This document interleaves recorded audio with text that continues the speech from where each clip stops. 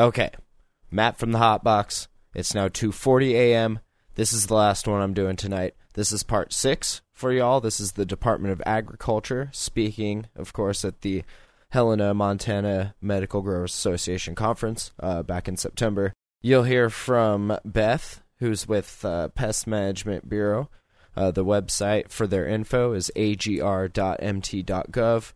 They talk about nursery licenses, seeds, and pesticides. So enjoy. And been with the department the last 3 years. Our main responsibility is I have to oversee the health of nursery stock in the state and overseeing the plants moving in or around the state as well as out of the state and coming into the state. I'd like to introduce both of them to you. This is Beth Irene right here. She's going to be giving us a presentation on exactly her responsibilities here in the organization.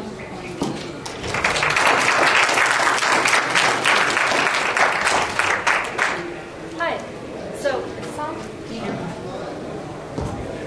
Okay. So I'm part of the Pest Management Bureau, and we have many different little programs within the Pest Management Bureau. And the one that I'm in charge of predominantly is the movement of plant material throughout the state, out of the state, plant material, and also commodities like wheat. And I believe this is how this is where you guys are going to fit into our department. So I'm going to talk a little bit about our nursery program. So our nursery program, you need a nursery license if you're either buying, selling, reselling plant material. And when I'm talking about plant material, I'm talking about propagated plant material. That's all that my program is concerned with. So if you're a firm nursery plant dealer, buying, selling, it's mostly plant material for sale that you're making money on. The definition of nursery stock is kind of an important thing for this because we needed to rule out some things like seeds and wheat and alfalfa and things like that. So when it comes to nursery stock, it's basically just propagated material that you're selling for profit. We have a couple of different nursery licensing categories, and it's on a sliding scale. And again, it depends on gross annual sales of just nursery stock. The 4 categories are less than $1,000. We had legislation that passed this previous session, and that category is a free category. The next one is $1,000 to $3,000 in sales of just gross annual sales of nursery stock, and that's $25 application fee and then $50 for the license. And once you're in our system, you just have to renew every year, and then you just pay the licensing fee. The next one is $3,000 to $10,000, which is $125 license. And $10,000 or more, which is a $160 license. And also, just keep in mind that if you're late on your renewals, we do charge $25 for a late. Hey, Beth. Mm-hmm. With respect to the nursery stock, just so the folks in the industry understand, would that be actual plant material or would that be medicine being sold? Nope, not medicine. Okay. Just plant material. So I believe what... Leaf clippings. Nope, not leaf clippings. There's a question. Right, so if I buy in little pod pack things, little clones, and I pay $5 a piece for those. Yes. And so then they'd have to, and I'm allowed 6, so they have to call 30 or have $30 worth of sales, right? Yep. And then they have to. That would be and it depends on how much you sell in just that. So. Right, so if I say I'm only going to be $1,000 when it comes to the end of the year and it's a little more than that, can I say, oh geez, I want to pay the extra money, or are you going to fine me today? No.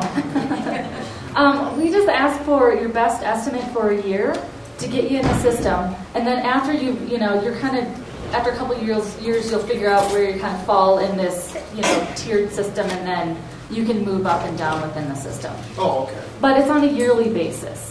So you buy the license, and then, the next year, then, if you did sell a little bit more, then you would bump up. What is the estimate? How long does it take for the application to be processed? It's pretty quick. Once we get your payment and you're in our computer system, although you don't have the license in hand, we consider you to be licensed.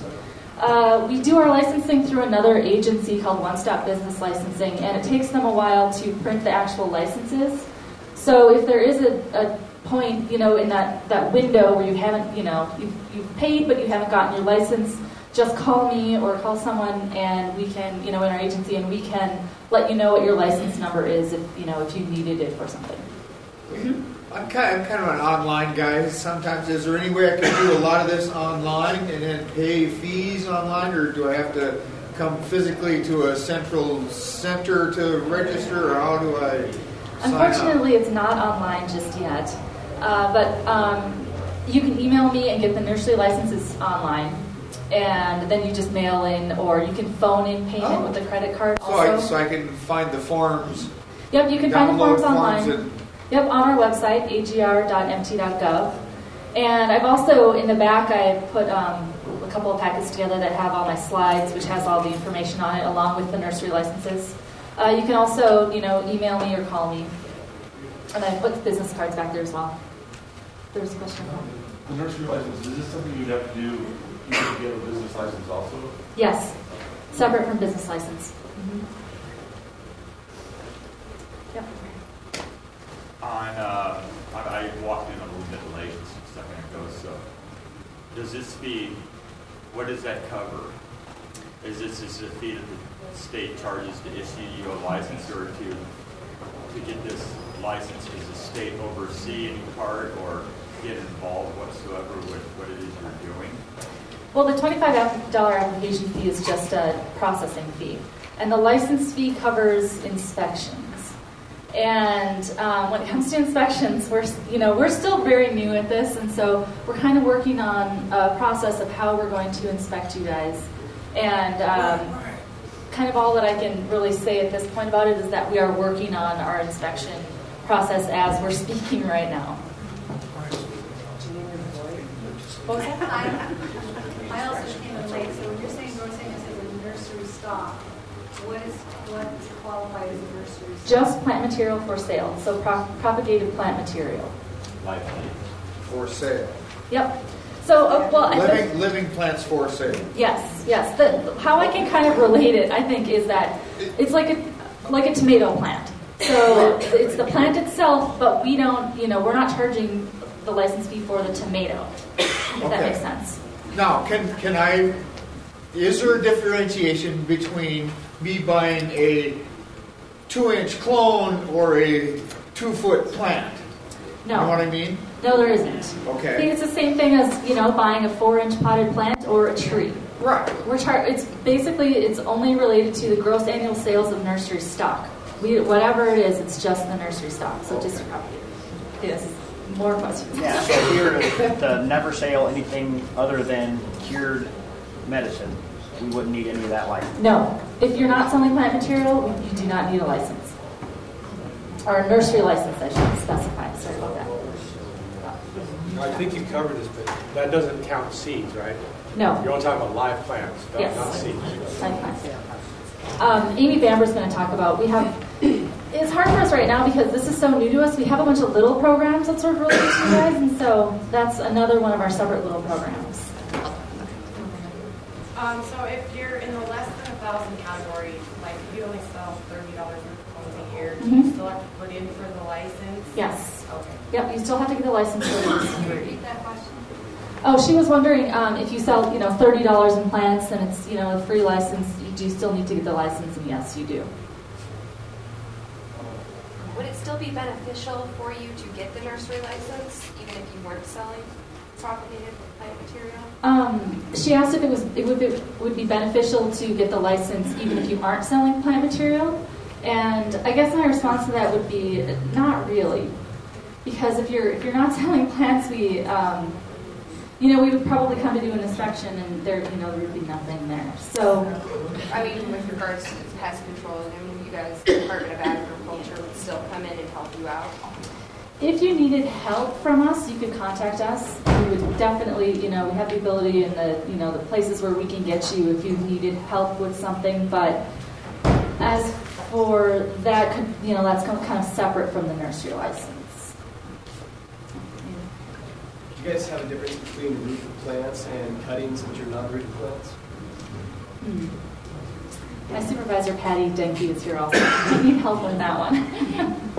If it is a propagative part, it doesn't matter what it is if you're selling it.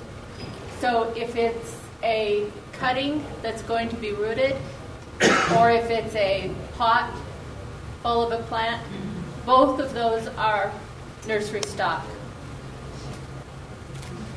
In non-marijuana nurseries, the inspections that you have with them, how often are they, and what do they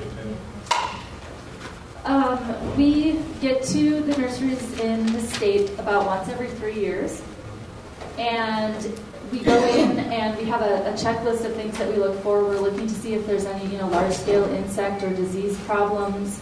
We kind of take note of what plant material people have. We have a lot of quarantines, or I guess not a lot, but we have a few quarantines on some items or some things that can come into the state, like barberry is one of them. I'm not sure if you're familiar with it, but it has something that can affect the wheat industry. So we try to, if they have barberry, then we give them the information on this wheat disease as well. We're looking to make sure that things are labeled, that they're in a correct size pot, things like that. Is that license fee an annual fee? It is, yep. And it's not like you can upgrade, but what I tell people is that if you get, give us your best guess the first year, and then if you want to upgrade the next year, then upgrade the next year. And this isn't, it depends on, the renewal depends on when you license. So if you license in October, it's going to always be in October. It's not like a, calendar year or fiscal year. So does that mean that caregivers who give their patients do not have to pay for the nursery license? They give them away, do not sell them.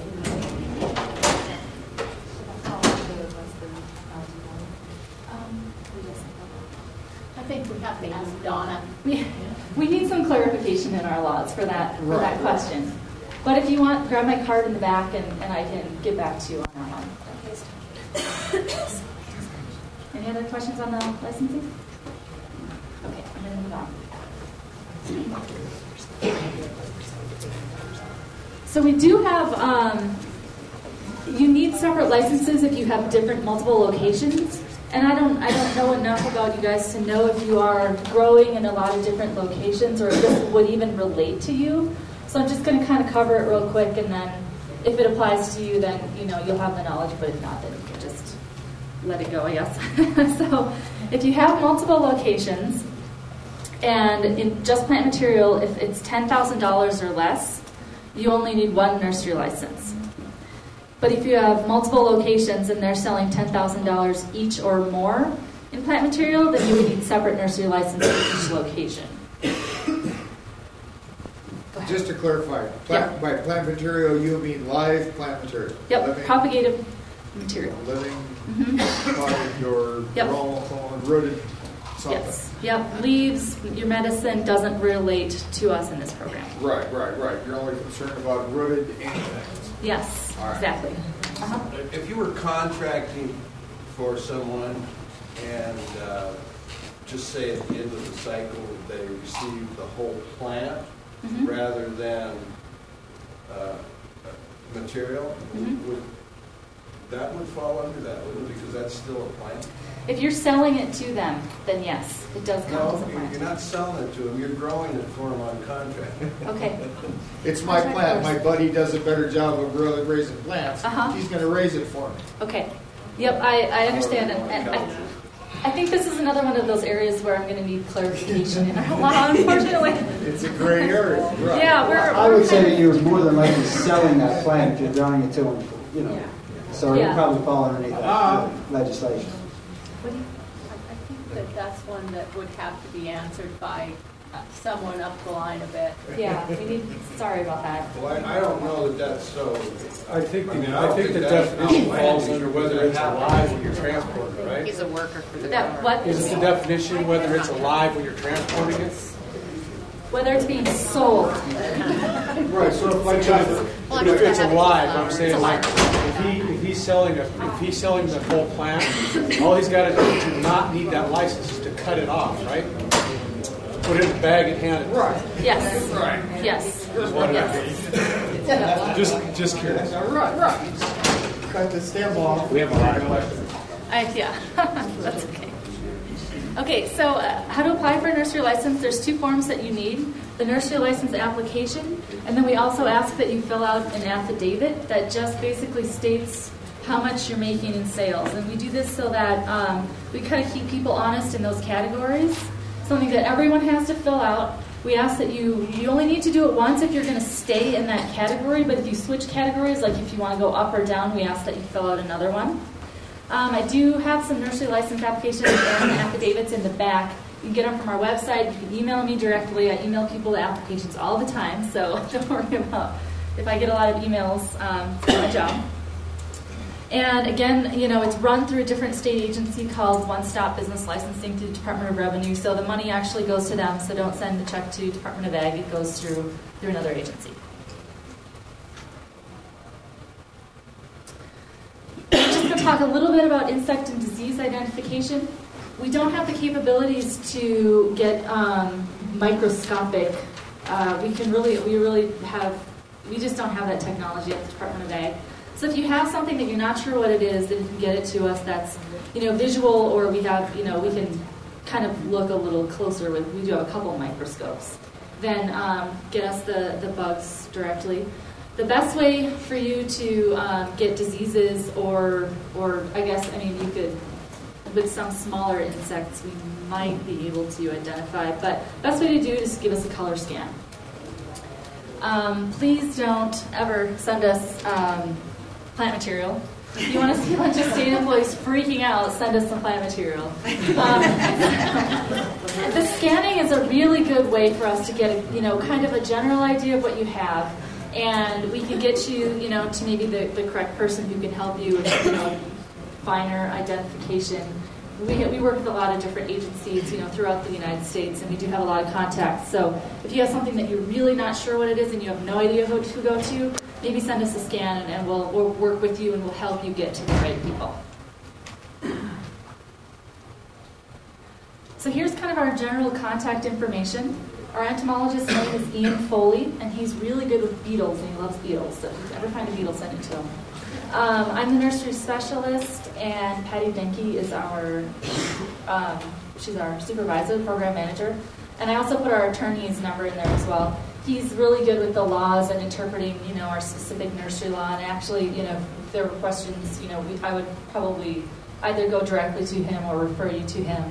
He's really busy with the legislature, though, so with the next session, he's going to be incredibly busy. So if you send him an email or call him or something, he doesn't get back to you right away. That's just to let you know he's not, trying to pass you off in any way. He's just really busy at this time of year. Also in the back, I have copies of the slides too, so if you don't want to frantically write down these numbers, they're back there. Our website, I guess I put the email address on there instead. It's agr.mt.gov, and that has all of our programs in it, and you can also find our contact information there as well. So that's kind of all I have for you guys. Is there any other questions for Beth before she finishes? One over here. I've got a question as far as the pest control, etc. What's your turnaround time, and would people be better off to go to like MSU and send it to their lab? If you wanted to go through MSU, that's great. That's probably who we would work with. We're pretty quick when we get, things, because we know how important it is to people and commodities in the state. So we are good at moving along with things. But if you do have your MSU contacts, feel free to go ahead and use them. Mm-hmm. Is there any way we can use our local county extension office for that, or are you connected with that? We are. We're related, I guess you could say. And I'm sure they're under the same regulations, as for bringing plant material to them. So they're not real enthusiastic about helping out. I took spider mites down there. I'm from the Valley County. Oh, okay.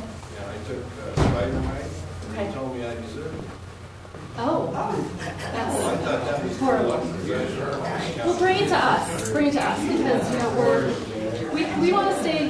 We're kind of progressing with you guys also, and we want to stay ahead of this too. And so, if you do run into that, bring it to us, and we're going to help you get to the right place. So, sorry about that. I had never know what she's going to say. I think. What about seeds? If you're going to sell seeds, Amy's going to talk about that a little bit.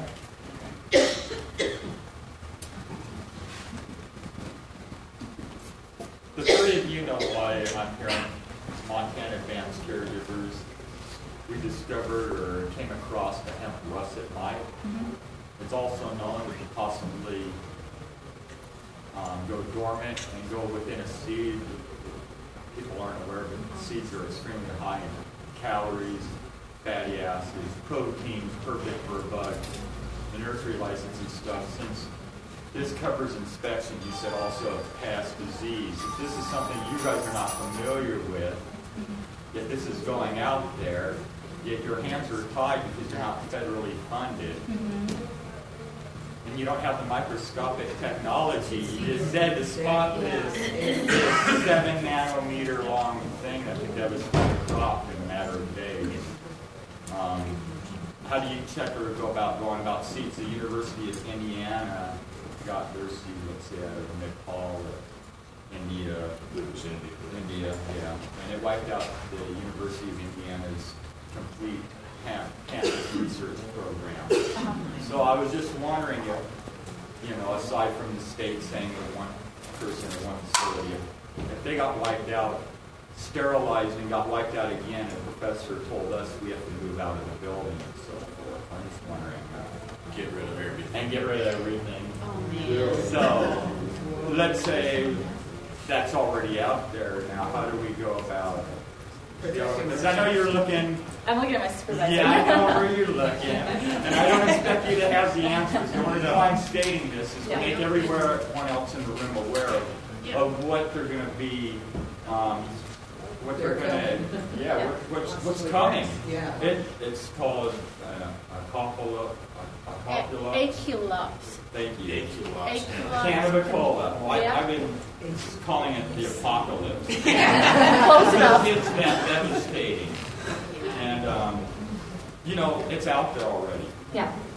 Not only, we contracted it somewhere, but we put it out there probably by with clones, genetics. I know of other caregivers that acquired our genetics. And it's not just going to affect this state. It's already gone to other states. Washington, I've gotten reports from. Humboldt County region, it's all over now. I know the labs don't check for the bugs around here. They check for THC, CBC, different cannabinoid contents.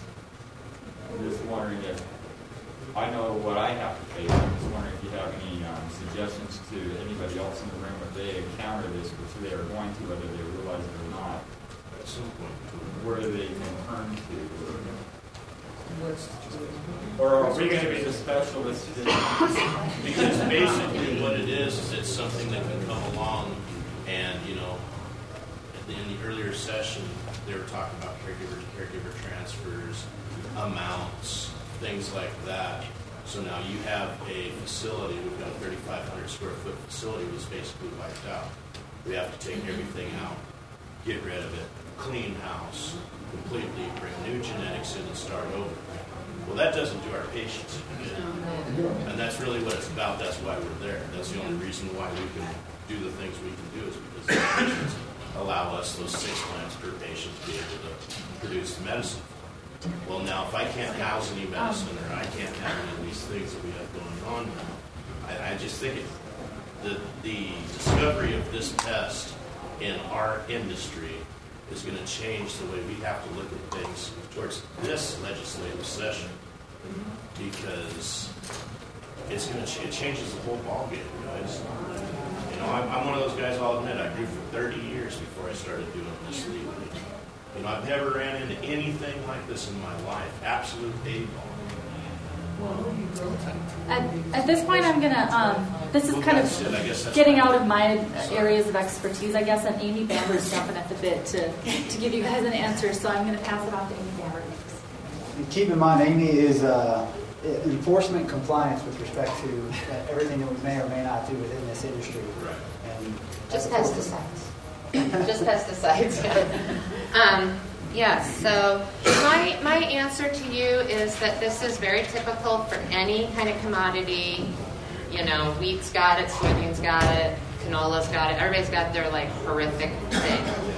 And so the main thing that you have to start doing in as positive a way as possible is encouraging MSU to get their federal exemption so that they're allowed to do research on this plant.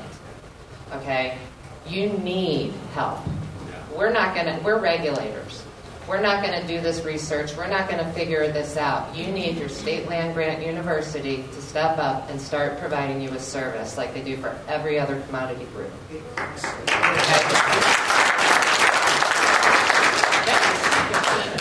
Way to go, girl. So I feel really strongly about that. And you know, we have seen, for instance, chickpeas. That industry came on really strong in Montana, and they ended up getting this fungal disease, and it wiped them out so hard that a lot of growers will not grow chickpeas anymore. And it's a great crop for our state.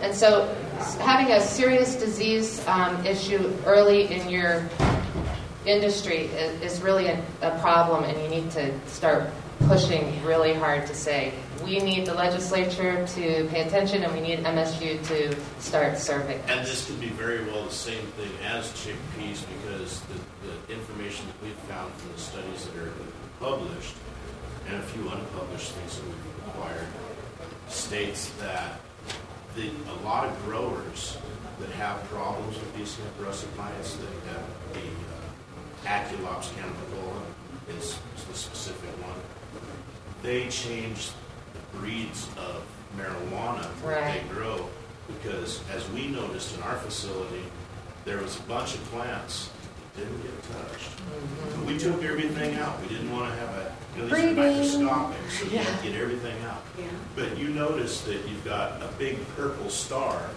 which is on the crossword puzzle here at Montana Connect.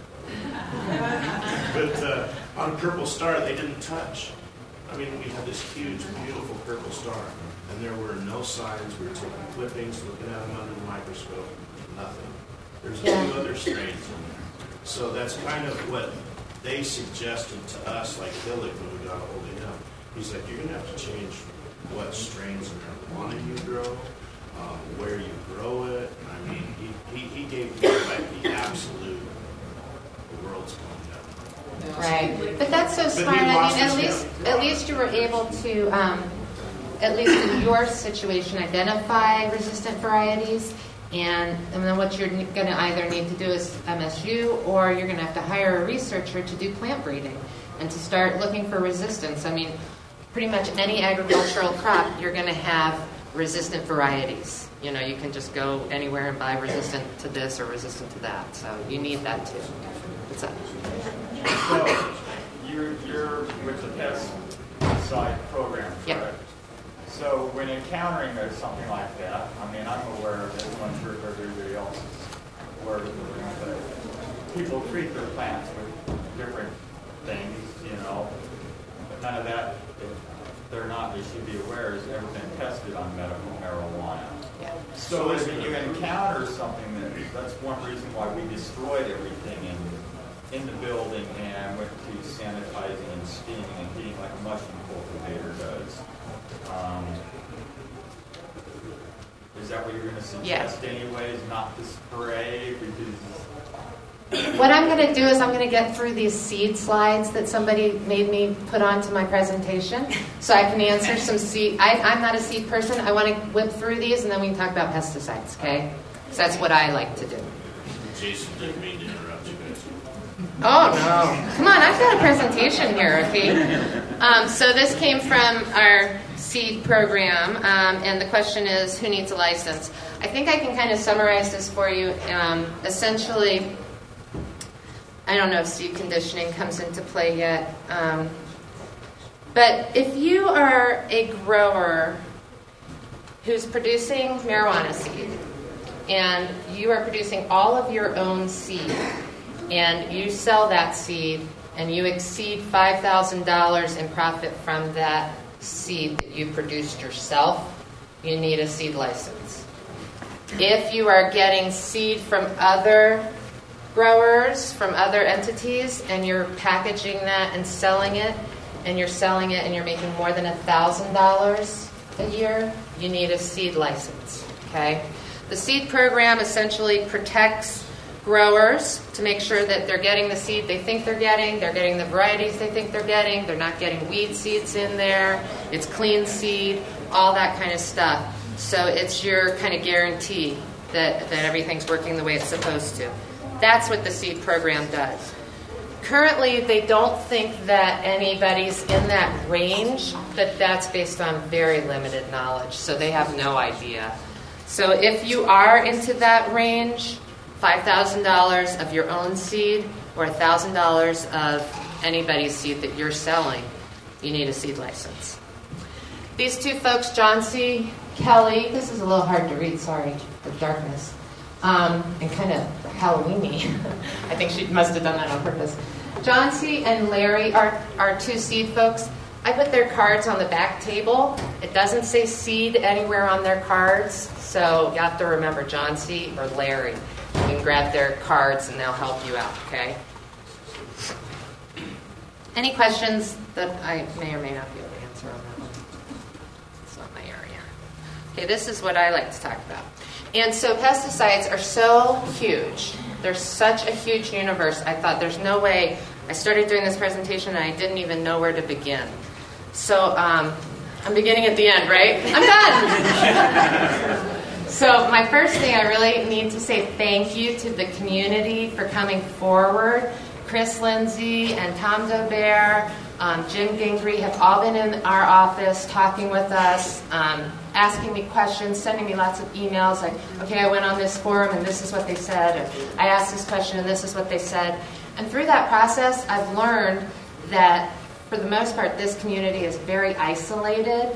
When we're looking at other states where they're growing, they're very isolated, and they don't have regulatory people to talk to, because the answers I was seeing out in this forum world were wrong and badly wrong, to me, frighteningly wrong.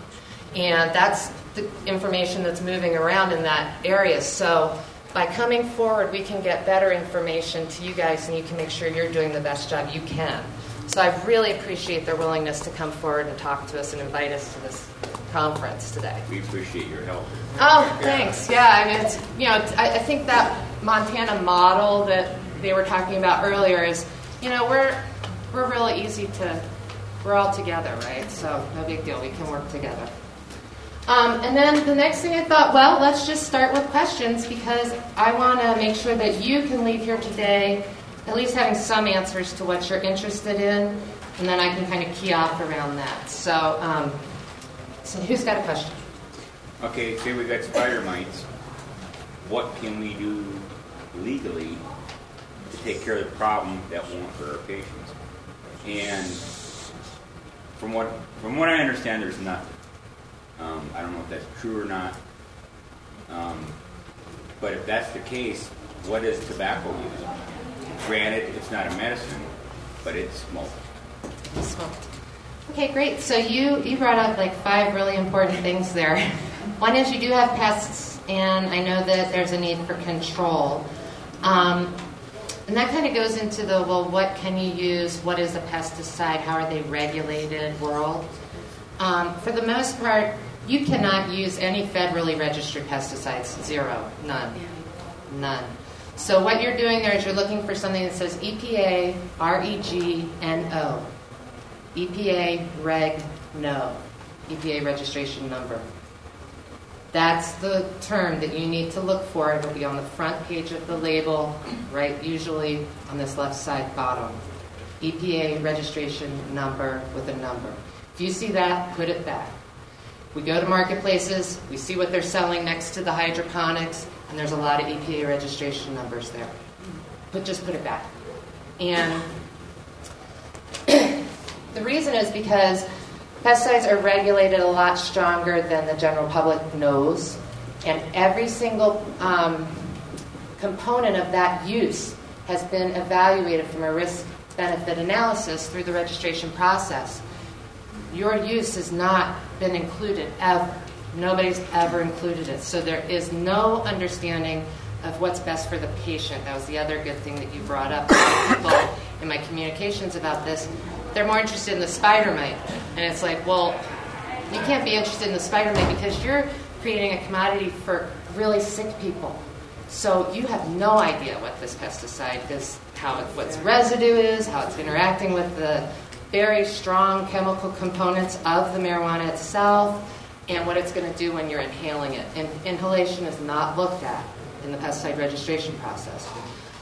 If you're using a dust, they consider it, or a vapor, a pesticide that's got a lot of vapor to it, that's considered for the handler or the applicator, but inhalation is not considered, except for tobacco, as another great thing you brought up. And as a chemical company so handily said to me last week, tobacco is smoked by healthy people. And I went, okay, I don't know, I suppose. But they're right. It is, anybody can smoke tobacco. It's not targeted to really sick people. When you put really sick people on the other end of that process, chemical companies are not interested in that liability. That's just, how do you pinpoint all these different interactions in a body and say one's from a pesticide and one's not? They wouldn't be able to defend themselves. So your big companies and your big guns are pretty much off the table. And I know from some of the forum stuff, a couple of those big guns that I just want to mention, 7, carbaryl, just don't go near that. I've seen that being listed as being used. Foggers, people are using pyrethroid foggers inside. I want to just speak to that for a second. Pyrethroids are generally not that toxic to humans compared to their predecessors, but indoor use of those foggers is surrounded by misuse, and people have been dying around the country because they're not being used properly. And that's not the end user, that's you, the applicator, or your worker who went in. So make sure you understand. Don't use those kinds of products. You're way far away from where you need to be if you're using those kinds of products. The other side of it are what you may be familiar with that do not say EPA registration number. And those are what we call 25B products. And in the 90s or 80s when EPA redid the pesticide law, they included a list of active ingredients. So on that list of active ingredients, there's like peppermint oil and citronella oil, geranium oil, things like that. And they made this list and they said if you're using these active ingredients, we don't want to deal with it, right? These are minimal risk, reduced risk, minimal risk pesticides. The thing that I want to caution you about is that none of them have been looked at from this standpoint either. So I would never recommend that you use them. You can make that choice yourself because legally you can. They are not intended for smoking by sick people. Nobody knows what that means. And it might seem benign, but the potential for residue to get into somebody's lungs just seems really disturbing to me. So I would just be really cautious. There's one other kind of category of products that I've seen that are used as pesticides, but they don't mention pests anywhere on their product, or they don't say that they control any pests, or they don't talk about pests at all. They might talk about leaf shine, something like that. They're avoiding the registration process. Like there's that neem oil product that is used that way. Neem oil has to go through the federal registration process. It costs millions of dollars to go through the federal registration process because you've got to define all this risk. So they're totally avoiding that. So you have no idea what you're getting on the end there. Just want to say that out loud. Okay, what can you do, right? So, girl, thank you. You can kill all your plants. Of course, we totally are recommending integrated pest management here. Best management practices, changing clothes, keeping a clean facility, quarantining new plants, all that stuff. That's your religion. That's what you're going to go on. That's all you've got, really. I do have some positive responses from EPA regarding the possibility of getting some labeled products for you. And one of the things that I've been thinking would be most useful is probably the neem oil. And it's got an active ingredient azachitin or something like azadirachtin. As our entomology person would know. Yeah, so that's the azadirachtin is like the active part of neem oil. So you might see that, or you might see the neem oil. I'm not telling you to use neem oil at this point in time because I have no idea what that means. But I do think that there's the chance that we could get some research done that might support that registration. I know there's interest elsewhere. But I just want to tell you again, thank you. I mean, we're the first state that's even gotten to that part of the conversation.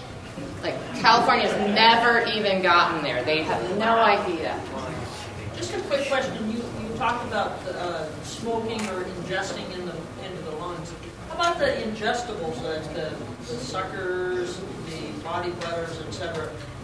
Could you use some type of pesticide that you were talking about if it wasn't going to be inhaled into the lungs? I mean, Oh, yeah, and now that's a brand new thing for me. Like I heard that just this morning there's now lip balm or salve, and yeah, I didn't know about that. You could, I don't know. That's a really good gray line because you've got cosmetics, which are totally unregulated. Will that just be another use that maybe they could use some of the plants that have been affected? I mean, I don't know. I can tell you one thing you've got on your side is that marijuana plant parts are approved as grass. Not a joke. That means generally regarded as safe for livestock forage. So that's a huge thing for other commodities trying to get grass. It's really an impediment to them being successful financially. For you, your endpoint is profitable enough, I'm guessing, that you don't need to worry about that. But that is so that is one thing that you totally have in the clear. You are approved for use plant parts for forage. With respect to if your department was to come in, they got a license, you came and inspected their facility, you saw that they were using something that was a registered EPA product on their plants to prevent either a fungicide or a bug. What does the department do from that point forward? We would have to quarantine that. I'm pretty sure we would have to quarantine the product, the commodity. Again, that's something that's never happened before, but there's no tolerances. That's how we refer to that. That's the language. So we need to see a tolerance for a pesticide to be in a product at the end. And so that says if you're using this pesticide, you're allowed to have this little bit of residue in there at the end. And since there's not been any tolerances developed for marijuana, for any active ingredients on marijuana, it would all be adulterated, would be the other term we would use. And this is really interesting. I've been thinking about this in my head. What would we do? We would not want that allowed to go to the end user. So we would have to quarantine it. But then in that quarantine process, would we be responsible for taking care of the plant? I don't know how that's going to work. Could you speak to the use of systemics at all? I know there are some that are good for food products, like you can use up until like the day before harvest. But there is systemic, and usually we find that in a miticide. What do you think about that? Systemics for us, it doesn't matter. Honestly, that's just a method of application and a mode of action for the pesticides. So you still need the tolerance. But you wouldn't have a residue on it. Sure you would, inside the plant material. Yes, but... that you smoke. Well, what if it was an ingestible? I mean, if it's good for a food product... Okay, yeah, no, this is one of those ones that comes up a lot in the forum that if it's approved for use on food, it's okay to use. This has nothing to do with food. But if you use it as a food, exactly. If you use it as a food and it's a 25B product and the product label says that you can use it on food, then you're okay.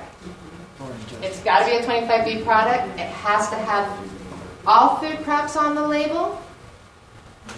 All what? Food crops on the label. A lot of times those 25Bs will only specify certain foods. So this particular one specifies tomatoes.